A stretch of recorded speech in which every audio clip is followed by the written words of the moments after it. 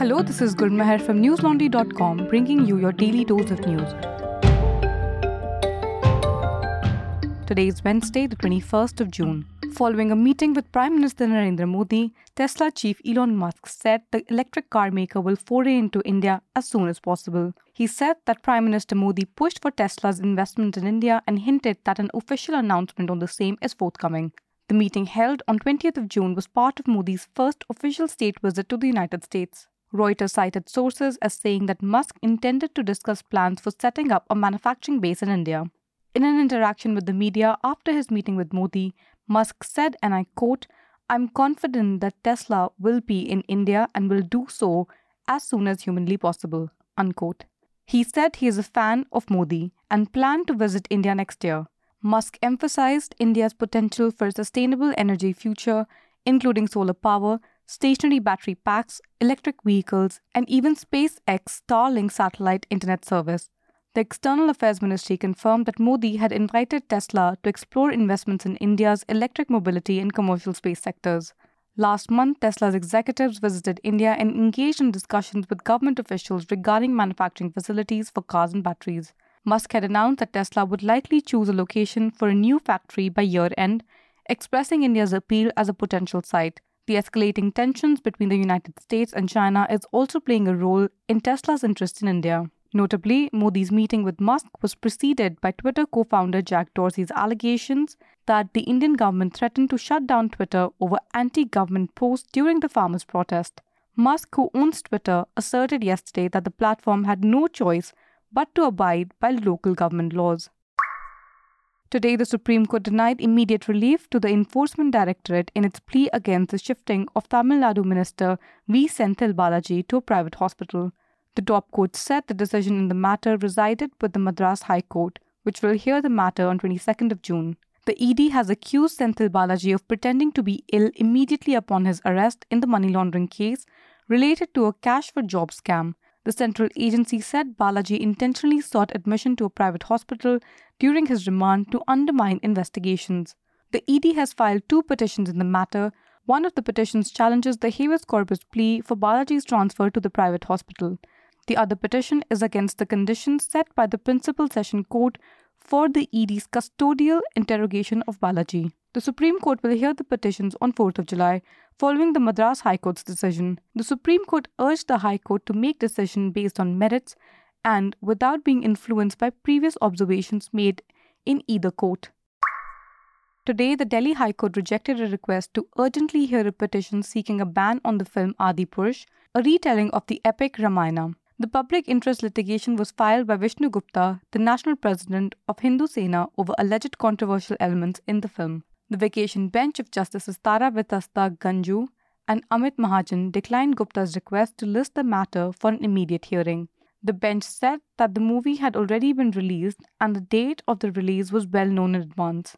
The court did not find an urgency for the hearing and instructed Gupta to return on the scheduled hearing date of 30th of June. The petitioner's counsel said the film had even affected international relations, citing Nepal's ban on the film. The petition argued that Adipurush inaccurately and inappropriately depicted religious characters and figures contrary to the descriptions in the works of Valmiki and Tulsidas. The petitioner sought directions to cancel the film certification and impose an immediate ban.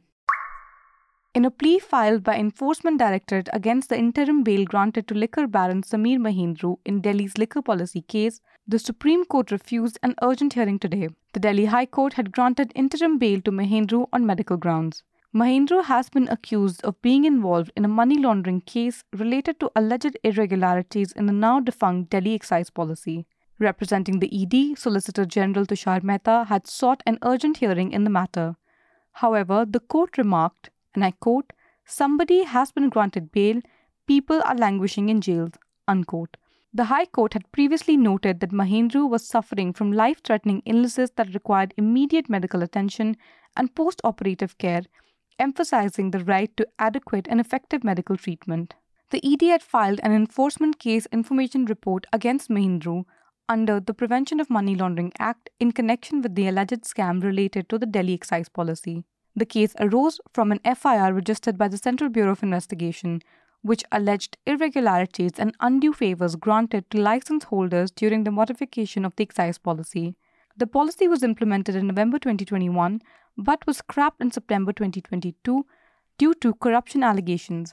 Former Delhi Deputy Chief Minister Manish Sisodia is also an accused in the case. The US Coast Guard confirmed today that a Canadian P-3 aircraft detected underwater noises within the designated search area for the missing Titanic sub. Several media reports cited internal government memos and described these noises as banking sounds. The mini sub was carrying a total of 5 people, including British-Pakistani businessman Shahzada Dawood, his son Suleiman, British explorer Hamish Harding, former French Navy diver Paul-Henri Nargeolet, and Stockton Rush, the chief executive of OceanGate, the company behind the dive.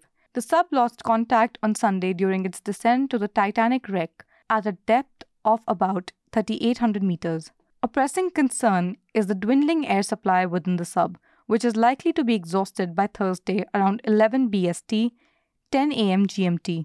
Efforts are being intensified to locate and rescue the mini sub as time becomes increasingly critical. Interestingly, US court documents have revealed that an expert had expressed safety concerns regarding the submersible back in 2018.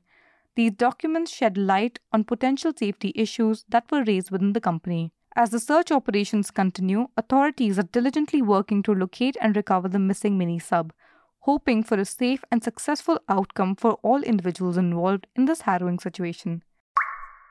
Listeners, the media industry is changing around the world. Many are forced to close due to a failing business model, some under government pressure, and some are acquired by moguls who intend to masquerade propaganda as journalism. The Indian media ecosystem too is under pressure, with news organizations facing legal cases and government scrutiny. A new series of reports, commentaries, and videos will explore these issues. Help us tell these stories by contributing to the Press Freedom Fund. We're able to bring you our reports and analysis only because you've got our back. Subscribe to newslaundry.com and pay to keep news free. Our subscription starts at only 300 rupees a month. That's all the news we have for you today. Have a good day or good night depending on where you're listening from. See you tomorrow.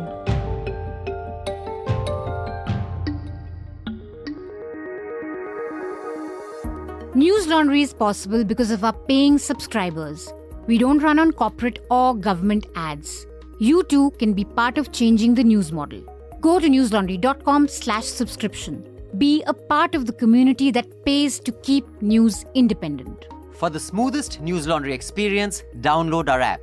Watch our shows, listen to our podcasts, read our reports. Stay informed. Pay for news, protect democracy, save the world.